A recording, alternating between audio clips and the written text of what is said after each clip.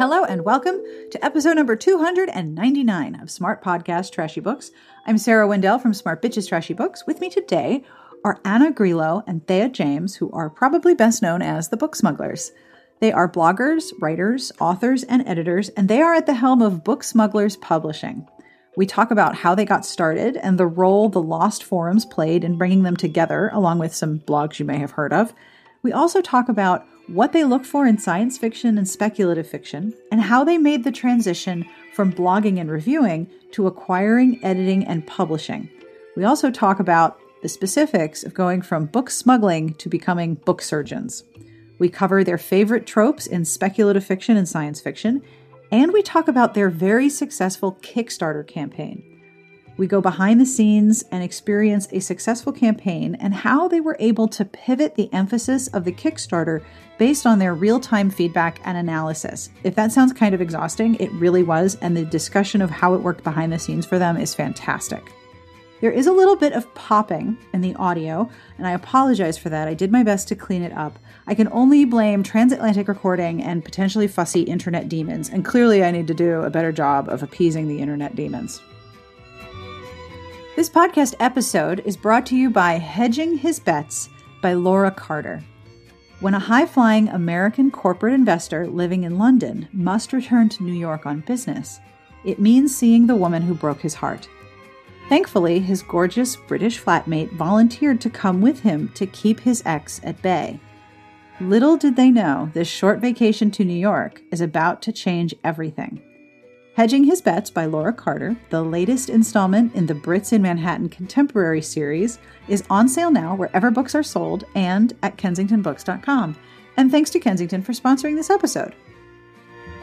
The transcript is being brought to you by everyone who has supported our Patreon campaign. The podcast Patreon helps me commission transcripts when I don't have a transcript sponsor, and helps me commission transcripts for episodes that don't have them, that are deep in our archives from like 2011, 2012, way back, way back in the archives. The podcast Patreon community also helps me with developing questions for different interviews, and they get a sneak peek about who I'm going to be talking to next. It's really cool to see how excited everyone gets. If you would like to join the podcast Patreon community, please have a look at patreon.com/smartbitches. I have some compliments to give out to patrons, so to Molly. Every day, you speak to someone who is your greatest fan. And every time you do, you inspire that person just by being yourself. That is your superpower. And to Cheryl, you are the human personification of dresses and skirts with the perfect size pockets, warm fuzzy socks, and the most stylish and comfortable pants. Now, if you would like a compliment of your very own, please have a look at patreon.com/smartbitches. Every pledge means a deeply appreciated large amount to me. And I also want to thank some of the patron folks personally. So to Heather, Charles, Debbie, Deirdre, Beth, and Carmen, thank you for being part of the Patreon community. I really appreciate it. Are there ways to support the podcast outside of the Patreon? Yes! I still haven't set this to music, but you can sing along if you know the words. Leave a review wherever you listen or however you listen. Tell a friend, subscribe, or just hang out with me each week because that's really, really cool. I am really glad that I'm in your eardrums right now. I hope that you are having an excellent day. And speaking of, I have two messages. First, to Robin, who is in the gym.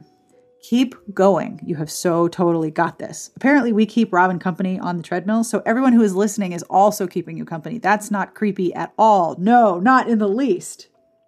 And to Ashton, who listens to the podcast while studying. I imagine you are just at the end of your semester, and I hope you did really, really well on your final exams. Thank you both for writing to me and letting me know what you do when you're listening to the podcast. It's super cool to know that. And keep going, Robin. You're almost done. I will have information at the end of the podcast about the music that you are listening to right now. And as always, I will tell you about what's coming up on the website next week, and I will have a terrible joke, and it's extra terrible. And I'm trying to convince my husband to be the straight man for this week's joke. He's not too crazy about this idea, but I'm working on it. I have pre-production time, and then once I get to the outro, which is also, by the way, totally a word, see if I can get him to help me out. I will also have links to all of the books that we talk about. There are several.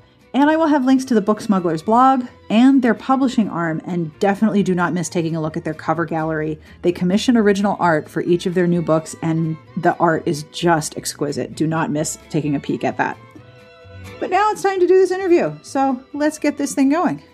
On with the podcast.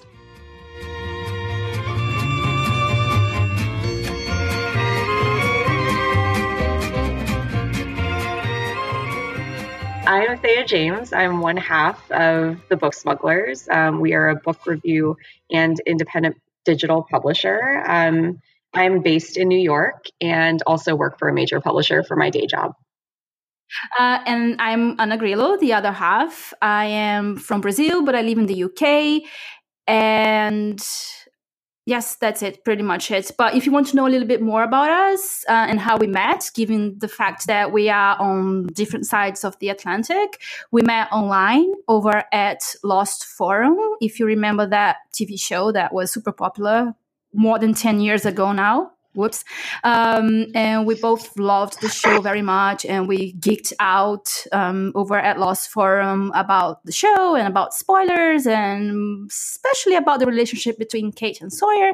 And that's how we met. And we both found out that we loved books a lot. Aww. And that we both smuggled books home by having Amazon send boxes and boxes of books to our office, and then we would smuggle them home. So we'd surreptitiously take those books and sneak them onto bookshelves and be like, oh no, that book's always been there. What are you talking about? Exactly. And we did that without knowing that the other was doing that at the same time. And this is why we called ourselves the Book Smugglers. Okay, that's adorable. I don't know if you're still with the same people that you were with then, but have they ever caught on to this? I am still with the same person, and yes, he has. Oh, that's too bad. I am not, and no, I don't think he ever did catch on to it. So. I'm rubbing my hands together. Because, it is a brilliant strategy, because there are many people who don't notice anything is different. And we'll be like, what are you talking? Okay, I guess that has always been there. Yeah. It's like when you open the fridge to look for something and it's right in front of you and you don't see it. It's a brilliant strategy. I am kind of like that, but my partner isn't. And at one point, I really went overboard, especially when we started blogging, because then we start getting books delivered and sent by publishers, and it was so many of them, right? Yes. So to the point where he was like, okay, so we need to fix this problem. And he actually built a library for me in our second bedroom. Aww. Yeah, it was really nice. So for anyone who isn't familiar with your site, how did Book Smugglers come to be, the blog, and what is it about? Well, basically, as Anna mentioned earlier, we met on Lost Forum.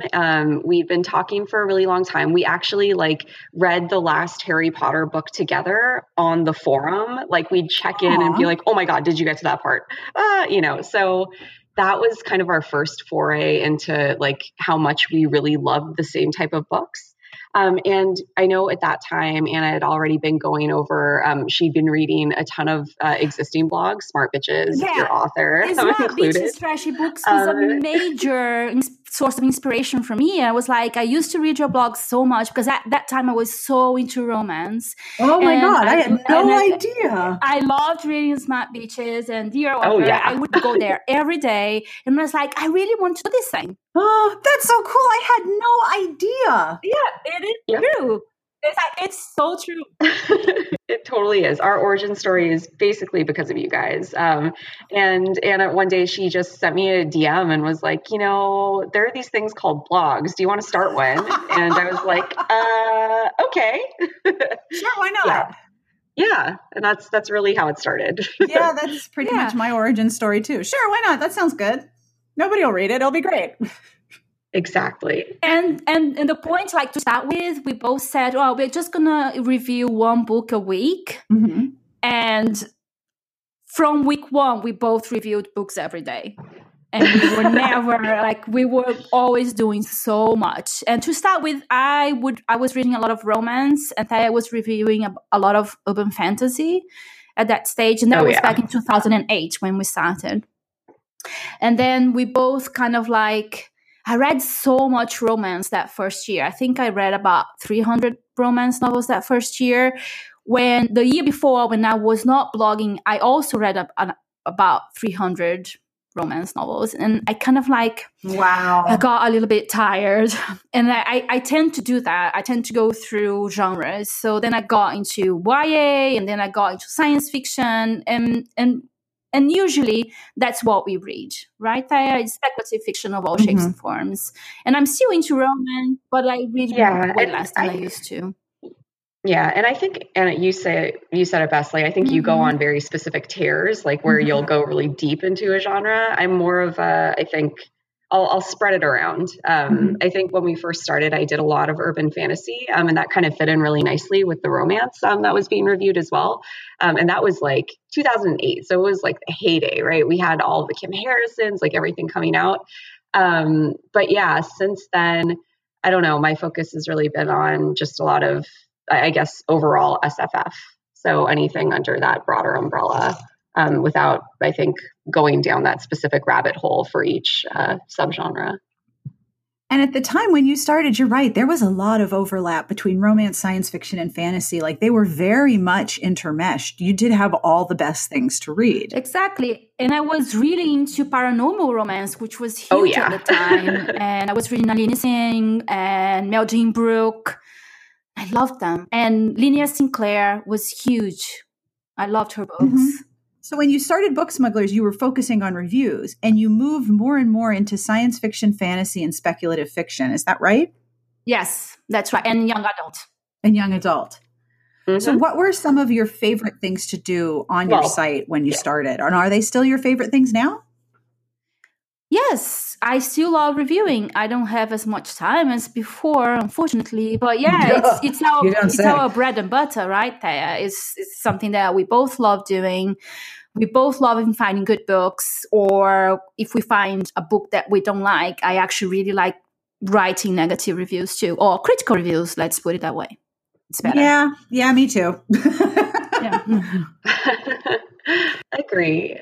I mean, I think, we've always focused on reviews, and that is our bread and butter, and agree there just isn't as much time. I've found recently that I've been able to read a lot more just because it's a fun, like, escaping coping mechanism for like the stress of everyday life. But finding the time to like actually sit down and put together cogent thoughts into a review, that like it's been a lot harder over time. So you guys opened Book Smuggler Publishing in 2014. What moved you into publishing? I remember getting the press release and opening it and reading it and being like, holy shit, that's brilliant. Whoa, what a cool idea. Like, it never would have occurred to me that this would be a thing. But now that I see it, I'm like, this makes perfect sense. How did you guys move into publishing? It felt really natural to us. I know from reading other blogs that a lot of book review blogs tend to be doing that, but also wanting to be writers. And that is something that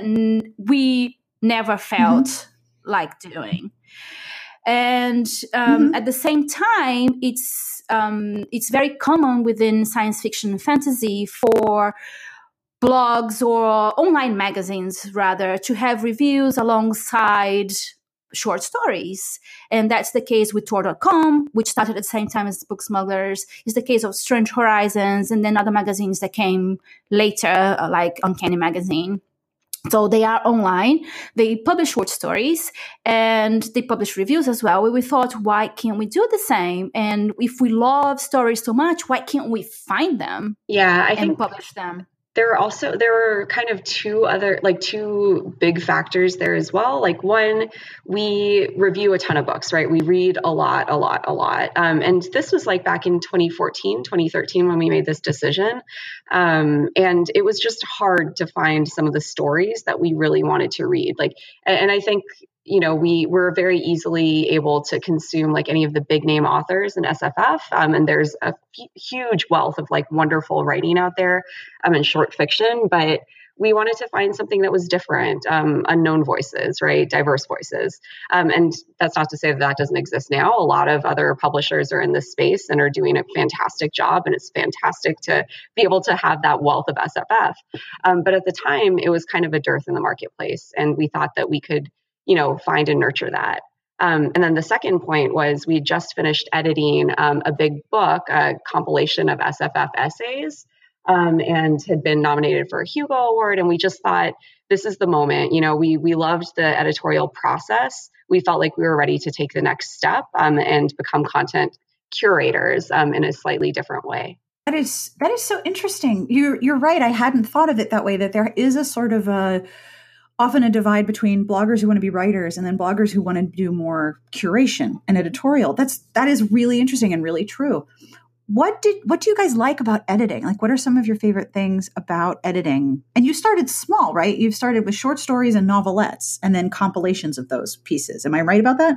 Yeah, that's right. And then we expanded into novels and novellas. Right. First of all, I love finding the stories. So I love being an acquisitions editor, first of all. I love to be reading slush piles and then finding that one story that I fall in love with and then sending the email to the author and saying, I want this, we want this. And so that's one of the things that I love the most. And then I think there are similarities between reviewing and editing, right? So when you are reviewing something, you are putting it apart and thinking about what makes a story work. And it's the same process with editing. You read a thing, you read a story, read a novel, and you pull it apart in order to make it work. And I love doing that too. So you're really getting into the bones and the structure of the story and like pulling out all the pieces to see how does this story as it is constructed work for me and then also work for other readers. Exactly. And then, of course, trying to make it even stronger by suggesting how to do that to the authors. Yeah. Right, Thea?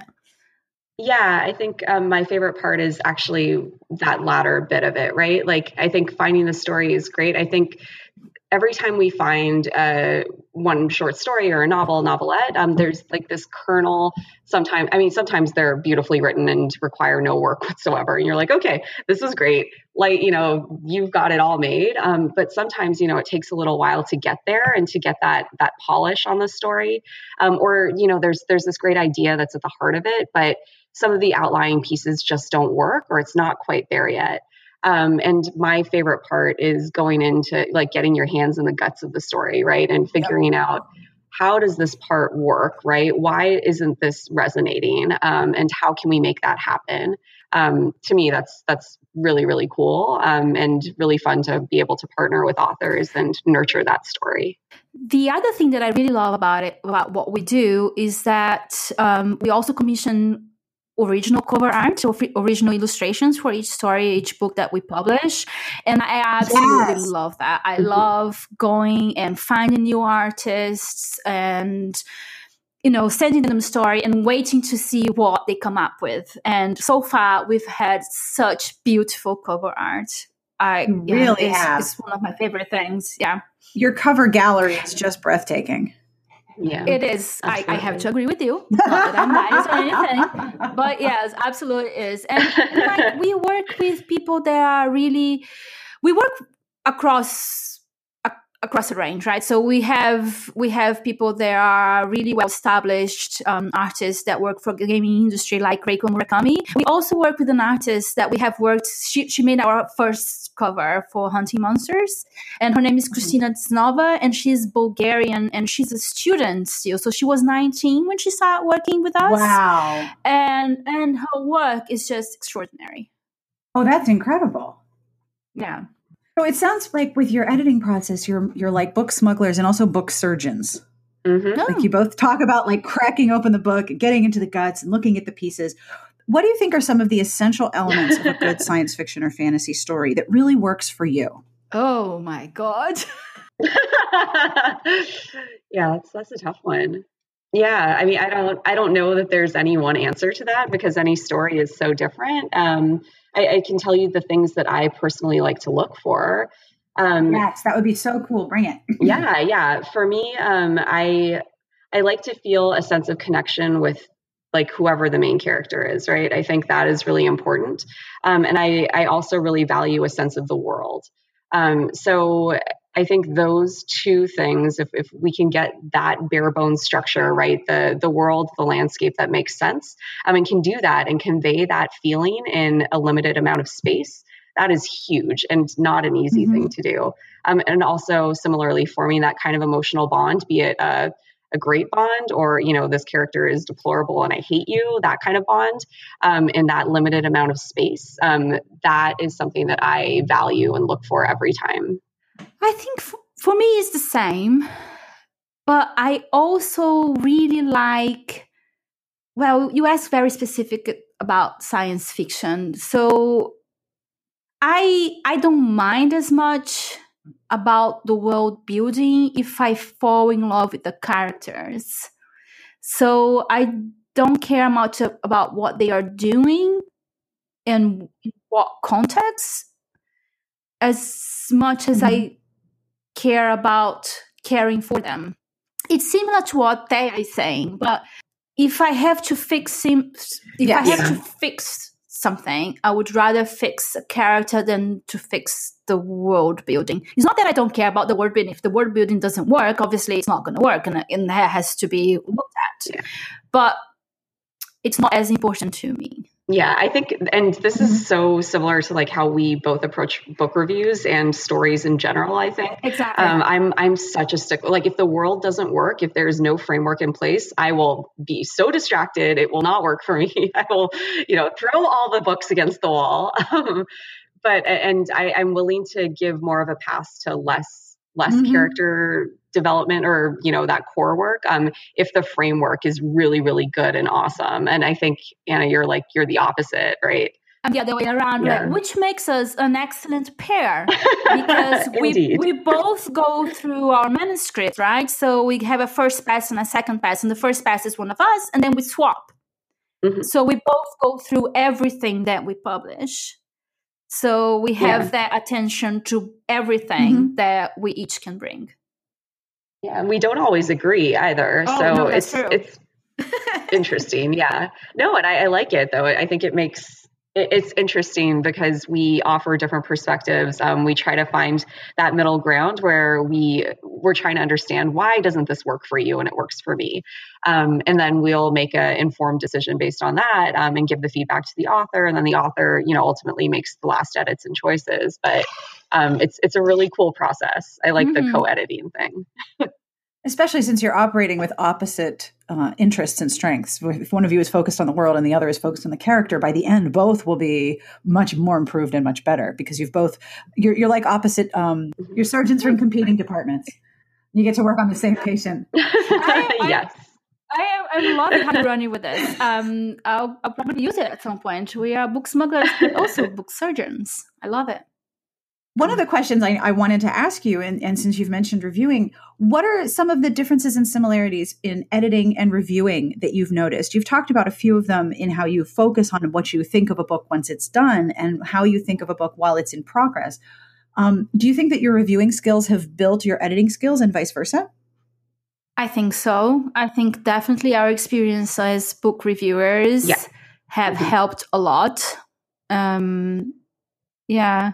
And also because as book reviewers, we were always much more reviewers that look at a book in depth, right? We were never reviewers that would look, I love this book or I hate this book without giving much thought to it. No, we would always write in-depth 1,000-word reviews. Oh, yes.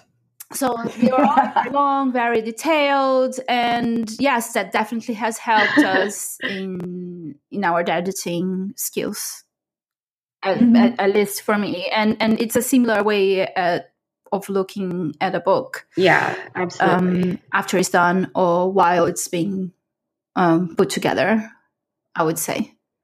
Yeah, I mean, there are all of those old like adages, right, where it's, you become a better writer if you're reading a lot, right? The more media you consume, the more you can see patterns and things or understand like structurally how a story works or how characters work.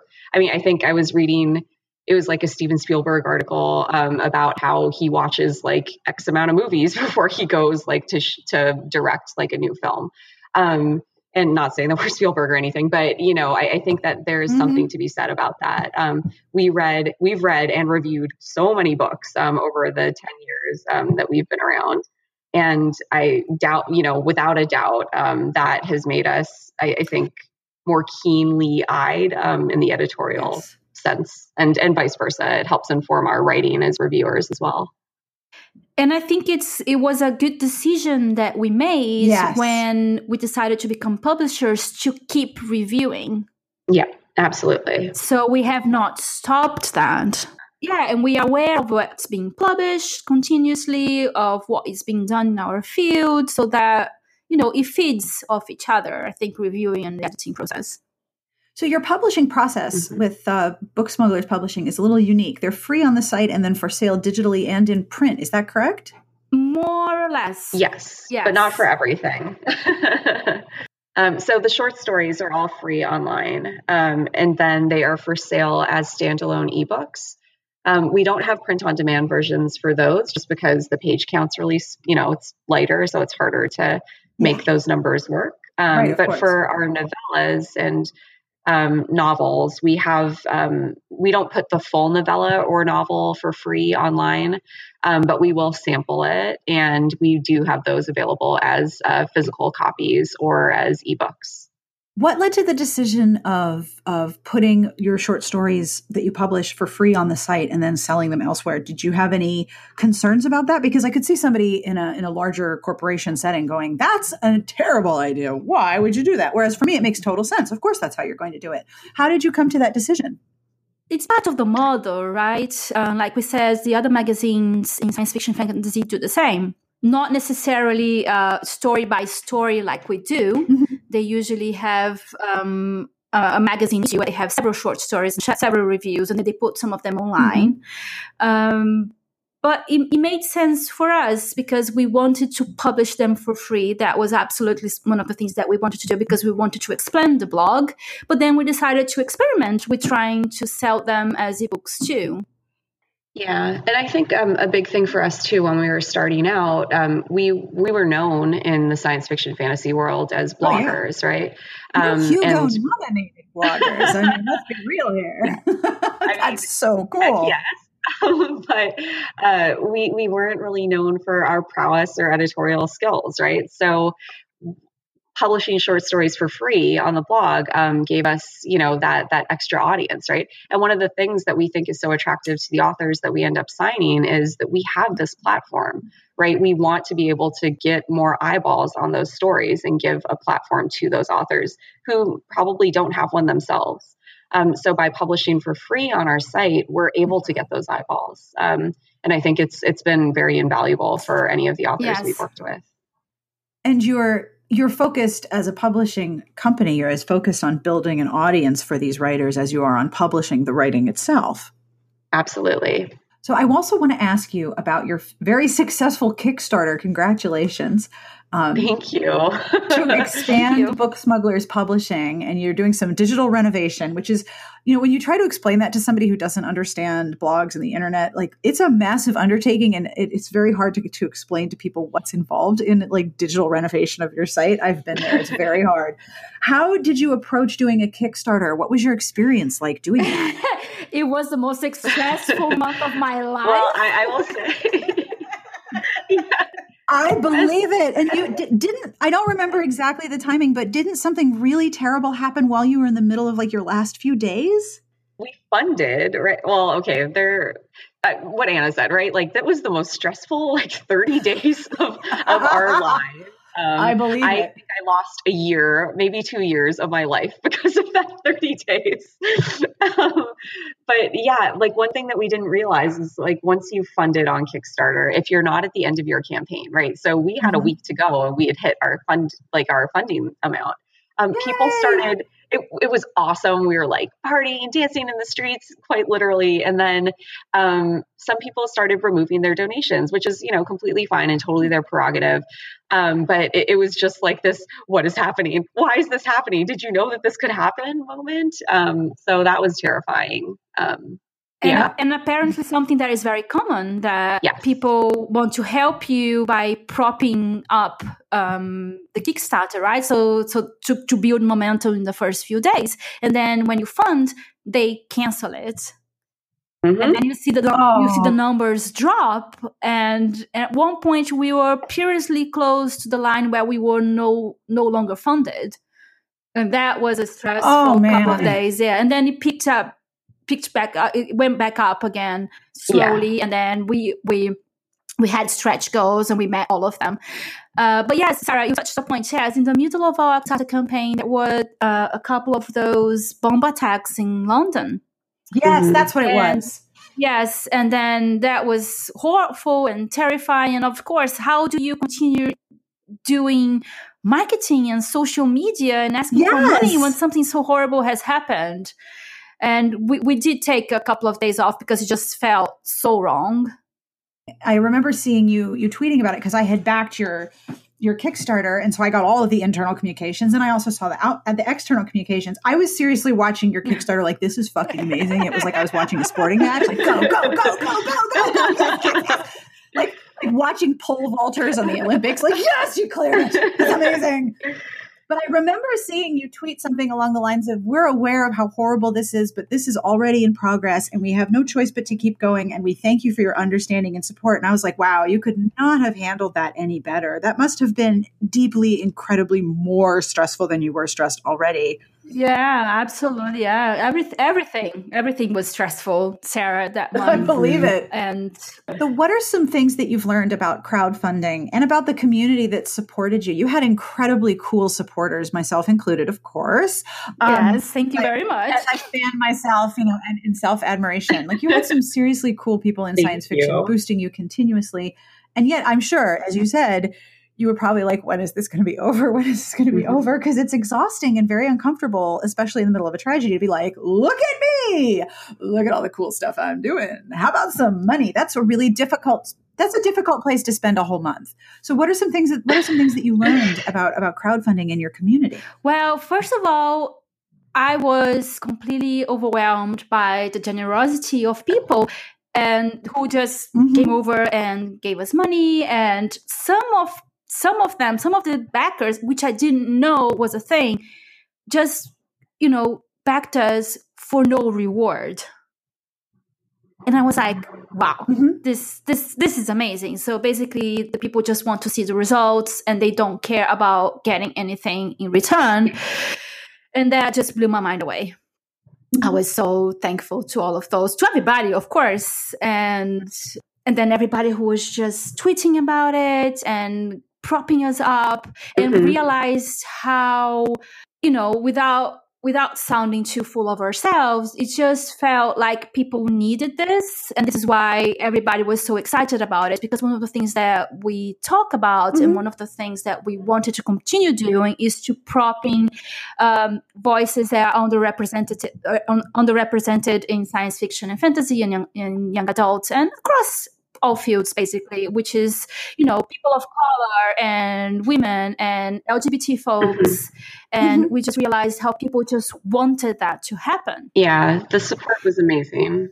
And we learned so much from it too. I know I did. I mean, I was going to say, in terms of like crowdfunding, I think we pivoted maybe 4 times during, like 4 major pivots during the actual campaign itself. And we'd done research. I mean, I was crunching like numbers, literally sending Anna like statistic updates. I'm like, we are on track to blah, blah, blah, blah, blah. We will fund it this amount. Okay, we need to pivot now. So we had several like war room type meetings where we're like, okay, well, none of this is working. We anticipated getting a lot of support for lower level rewards, but that wasn't actually moving the needle. So we needed to think about, how can we make more of an impact? How can we actually make this math work? And it was a lot of work. It was like constant re-crunching of the numbers just to make sure that we would get to our goal. And finding, I think our biggest success was finding or working with authors that we'd worked with in the past, either that we published or that had, we'd reviewed or worked with before, and getting some of their support and amplification. It was really cool.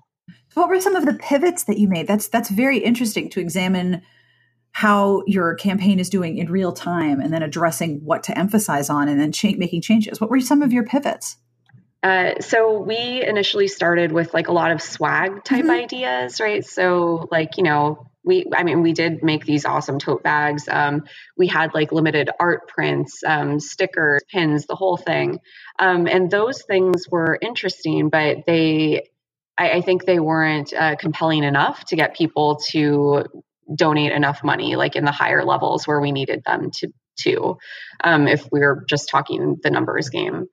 So we decided to focus on, a higher price point, right? What other bigger level rewards can we add in there? And we experimented with experiential rewards, right? So there's some where people can come have a conversation with both Anna and myself, and we'll give them recommendations, like personalized over, Skype recommendations, which also did well. But it really came down to like getting first editions, like signed autographed books from a lot of authors that we respect and love. Oh, interesting. And that really helped us push things forward. I think that was when we found our sweet spot. So people weren't so much after swag. They were after either an experience or a unique item that was valuable to them. Exactly. Yep. Wow. That's so interesting. Yeah. And getting to that point. Yeah. We experimented with so many things. Like we're like, okay, what if we made like a poster? What if we did all of these other things? And none of it it just wasn't landing. And then we found, the experience thing and the author thing. And that was like, yes, this is what people want. Oh, that's so interesting. Because when you look back on it, it kind of makes sense that what people want is to support you by supporting what you want to do. Because at the end of your Kickstarter, what you were funding was a year of publishing and increasing payment of your reviewers and other, digital renovation of the site for various reasons. You were focusing on what was going to be in the hands or the eyeballs of the people who supported you and your larger audience. Yeah, absolutely. Oh, that is so interesting. And also must have been hella stressful. Yes. Oh, tell me about it. I have the Kickstarter apps all on my phone, and I would just check it every 5 minutes, every 5 seconds even. Yeah. It was the first thing I would do when I woke up, the last thing I would do before going to bed. Sometimes I would wake up during the night just to check the numbers, right? Because I'm in the UK, so I am 8 hours ahead of California, and when I know that we have a lot of supporters in California, so I was like, what is the West Coast doing right now? No, it's true. And I remember like I plotted out, like we had a not linear, but like a regression of like how our money was like working. And at this rate of speed, like with this many, people, I was just like, we're not going to make it. We need to do more. It was so stressful. I would just keep going back to the model and be like, this model isn't right. Something is wrong. Oh no. Yeah. And yet, not only did you hit your goal, but you hit all of your stretch goals. Is that correct? And it was literally our last stretch goal we met, and the 5 last seconds of the Kickstarter. I was looking at it. There were, oh my gosh, 10 seconds left. And said, oh, we're not going to meet the stretch goal. And then I refreshed the page, and then there it was. I screamed. I was at work, and I screamed. I was like, what just happened? I was just like, it's fine. We did really well. We didn't need the last stretch goal, really. And it would be great to have met it, but we met our major goals. And then we did it. And I couldn't believe it. It was incredible. So what has been different for you guys post Kickstarter? What are some of the things you're doing differently? Well, we solicited for regular columnists, so that's something that's different and new and something we're really proud of. Actually, right before this podcast, I was editing an article that's going to go up on our site about assimilation in the Borg, which is really cool. But I think we're able to give a regular, like monthly voice to some really awesome writers in science fiction fantasy fandom. And that is really cool. And we're able to pay them really well. which is also just incredible as a blogger. Like, Yes. we understand what it's like to like have your writing go out there and not be paid very well for it. I love that we're able to actually give our writers, a really good amount of money for what they're giving us. Yes, that was the part I was really impressed by, that every part of your stretch goal included paying people more. Mm-hmm. I thought that was really brilliant, because that is the hardest thing when you have writers and you're like, well, yeah, I don't want to not pay you, but I also am not always in a position to pay everyone what I would like to pay them. Exactly. Because not made of money being really frustrating at sometimes. Yep. Yeah, my favorite game is, okay, I have this great idea. Where's my venture capitalist? I have great ideas. Where's the person who walks around with money and goes, here, you can have some. I haven't met that person yet. Super annoying. Indeed. If you do meet them, send them our way. Believe me, if I meet this person, I will sit on them and holler and summon all of us. Hello, you guys, I found him. He's here. I've tied him in the basement. That's the person I will actually hunt down, the wandering venture capitalist. So what are the upcoming stories that are coming from Book Smugglers Publishing next? Right. So we funded through Kickstarter for our season of short stories for this year under the theme of Awakenings. And we acquired 6 amazing short stories and novelettes. And the first one publishes in about a month in May. And it's called When the Letter Comes by Sarah Fox. Ooh. Yeah, and it's really cool. Can I talk a little bit about it, because I love it? Please do. Are you kidding? It's the internet. We haven't run out of room. Keep going. It's about a trans girl who has been waiting all her life for a letter to go to magic school. But the letter, when it comes to her sister. So it's a story that looks at magic and looks at change, and it looks at growing up, but it also looks at what it feels like to be the one that is left behind, whereas your sister is the one that goes to live through the magical dream. And it's really, it's beautiful. I love that story so much. I love all of our stories equally. Yep. But this is the first one that we are publishing next month. Yeah, and then the follow-up to that, the second story that we have coming out is called Nucia. We'll get there. But anyway, it's a short story by an author who we published previously. She wrote Renew You, which is part of our novella initiative. And this is like actually a much longer short story. And it follows a young woman who is 13 years old. She lives in the Bronx with her family. She's Black. She is one of the many kids around the country, around the world, who writes a letter to enter a competition to have an alien race, an alien teenager homestay with her in her family's home. And she wins. And it is an examination of what it means to be alien and different in set in the 1970s. So it's a very powerful story about, again, assimilation, about being different. And I really, really like it. And it needs a lot of work, and we're working on it right now, but I cannot wait to share it with everyone. Michelle's writing is really powerful. The discovery feeling is the best feeling, isn't it? Yes, it is. I love that feeling when I find a book and I'm like, oh my God, I cannot wait to tell the entire freaking internet about this. It is amazing. It's like you get to share something that makes you happy, knowing that this is going to make someone's day. Oh yeah. Yes. Yes. It's the same feeling, really. Right. Because I love finding that book that I want everybody to read. And I love finding that story that I want everybody to enjoy. Exactly. Yes. And whether you're producing it or you're reviewing it or you're just saying, oh my gosh, did y'all read this? It is really the most lovely feeling to connect somebody with a book that you know is going to lift them in major ways. Exactly. Absolutely. And I think this is probably the best thing about the Book Smugglers blog, the Book Smugglers publishing side, is that sense of community and not sharing. And I think that's what we got from the Kickstarter too, is that sense that we shared this with a lot of people and that we have a lot in common with so many people out there.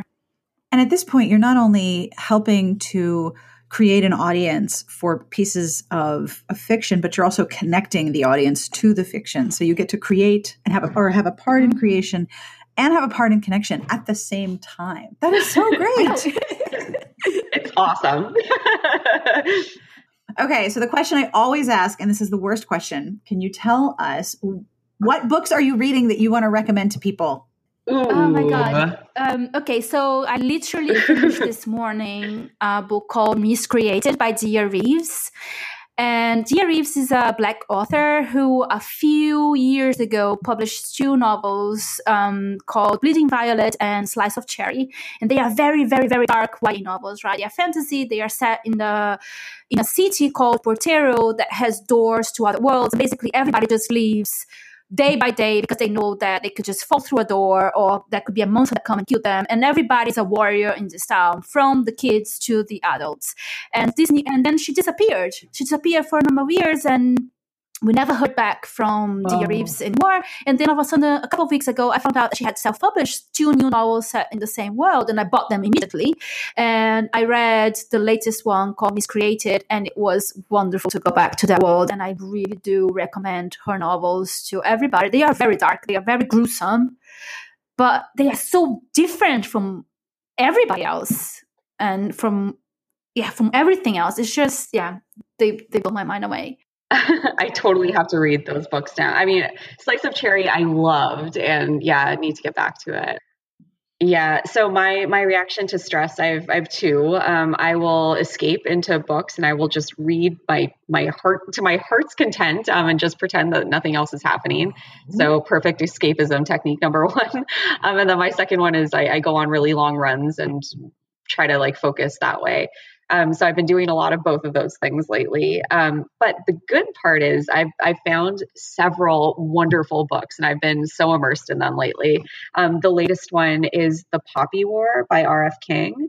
It's a debut fantasy novel about, an orphan from a small village who happens to score the highest on a test, gets to go to an academy, and is immediately ostracized because of who she is, her gender, her appearance, the fact that she's a bumpkin.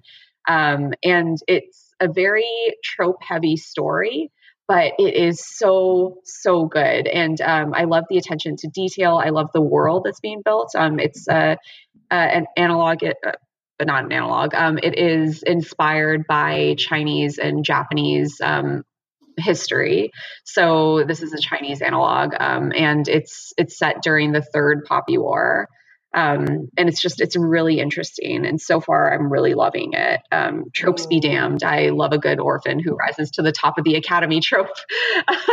And I also recently read Tempest and Slaughter by Tamara Pierce, which is also interestingly another, orphan in the academy who rises to the top with unbounded powers, or not an orphan, but, someone who's sent away from his family. And then for other books, I also just recently finished reading Head On, which is the newest Scalzi novel, set in the same world as Lock In. And it's a sports book and a police procedural. So I was kind of like feeling that was kind of hitting everything that I wanted to. But in this world, there's a disease called Hayden's, and it makes 10% of the population, I think, unable to move.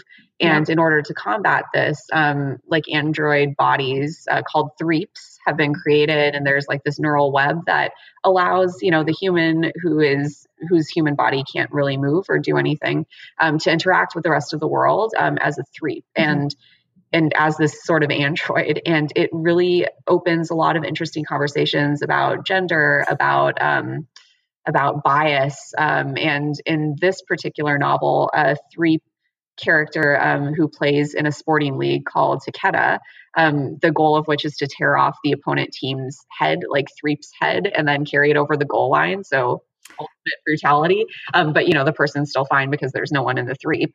One threep athlete dies on the field, and they have to figure out why. And it's really fun and really fast. And I love sports. I love science fiction and robots, and unpacking like issues with gender and bias included in that. Heck yes. Yeah. Sign me up. So highly recommend that one too. I read the first one, Walking. I really liked that one. Any other books you want to mention? I recently read like these sort of Game of Thrones style books. So Daughters of the Storm, I really liked, and it's about these sisters, and their father is near death, and basically like the entire kingdom is, up for grabs, and they are lucky enough to live in a kingdom where it can be matriarchal. The oldest daughter, Bluebell, she's been training to take over for her father her entire life. She is a warlord. She's very, impulsive and brutal and kind of cruel. But family to her is super important. And it's basically this race to sort of save their father's life. And if that can't happen, figure out who poisoned, him to begin with, and for Bluebell to sort of ascend to power. But it's a really interesting dynamic with all of the different sisters and how they interact. So I really like that one a lot. And then the other book that I started but haven't really gotten into too far yet, the new Tessa Gratton book. It's based on King Lear, and now the title is totally evading me. The Queens of Innis Lear? Queens of Innis Lear. Yeah, the Queens of Innis Lear. So it's a retelling of King Lear, who, tells his daughters, who loves me the most, and I will give you, my kingdom. But it unpacks mental illness and like this notion of curses and magic, and three very different sisters who are vying for power and are reacting to a situation and trying to take advantage of the situation in the only way that they know how. So very Game of Thronesy and heavy, but in a really cool way. And also a feminist retelling of King Lear. Come on.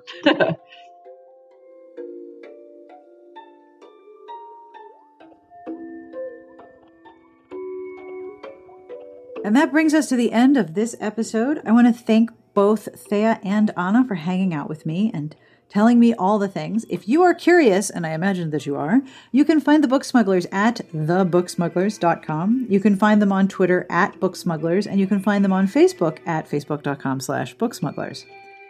This episode was brought to you by Hedging His Bets by Laura Carter. When a high-flying American corporate investor living in London must return to New York on business, it means seeing the woman who broke his heart. Thankfully, his gorgeous British flatmate volunteered to come with him to keep his ex at bay. Little did they know, this short vacation to New York is about to change everything. Hedging His Bets by Laura Carter, the latest installment in the Brits in Manhattan Contemporary series, is on sale now wherever books are sold and at kensingtonbooks.com.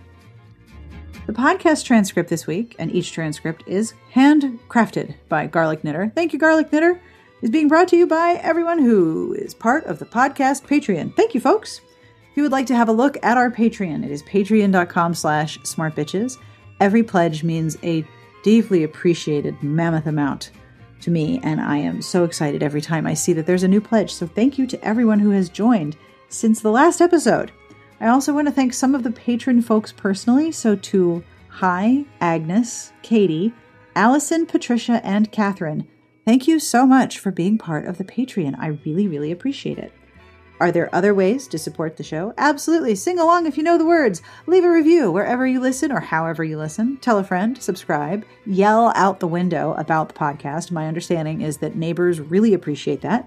And if you're hanging out with me right now on the treadmill or walking the dogs or cleaning the house or dyeing wool or studying or being awake all night on a night shift, hi, thanks for hanging out with us. I hope I didn't just freak you out by being so loud. The music you're listening to is provided by Sassy Outwater. You can find her on Twitter at Sassy Outwater. This is from Caravan Palace, and I'm going to try to pronounce this right. This track is called L'Envol.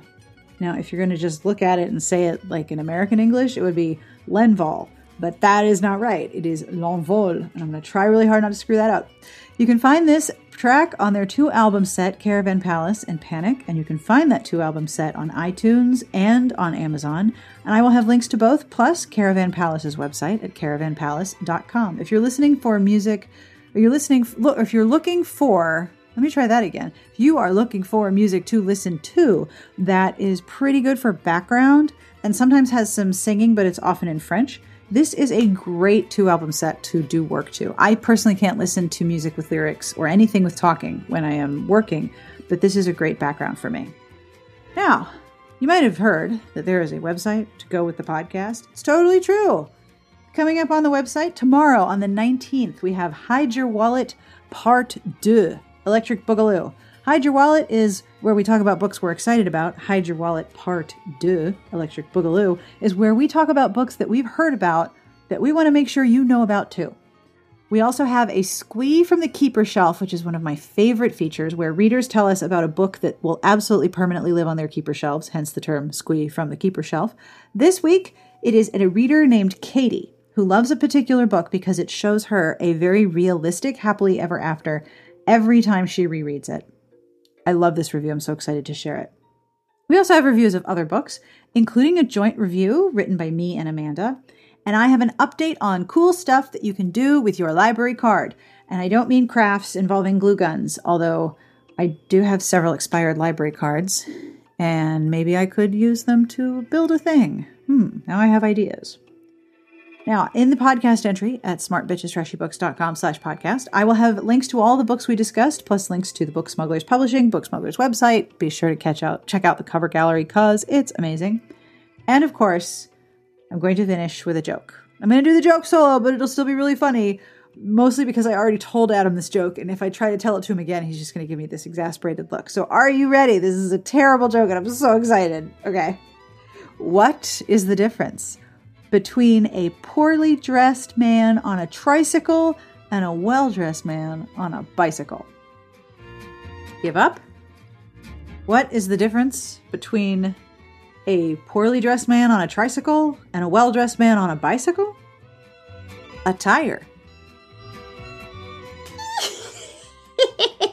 I told Adam that one in the car earlier today, and I just got this look followed by,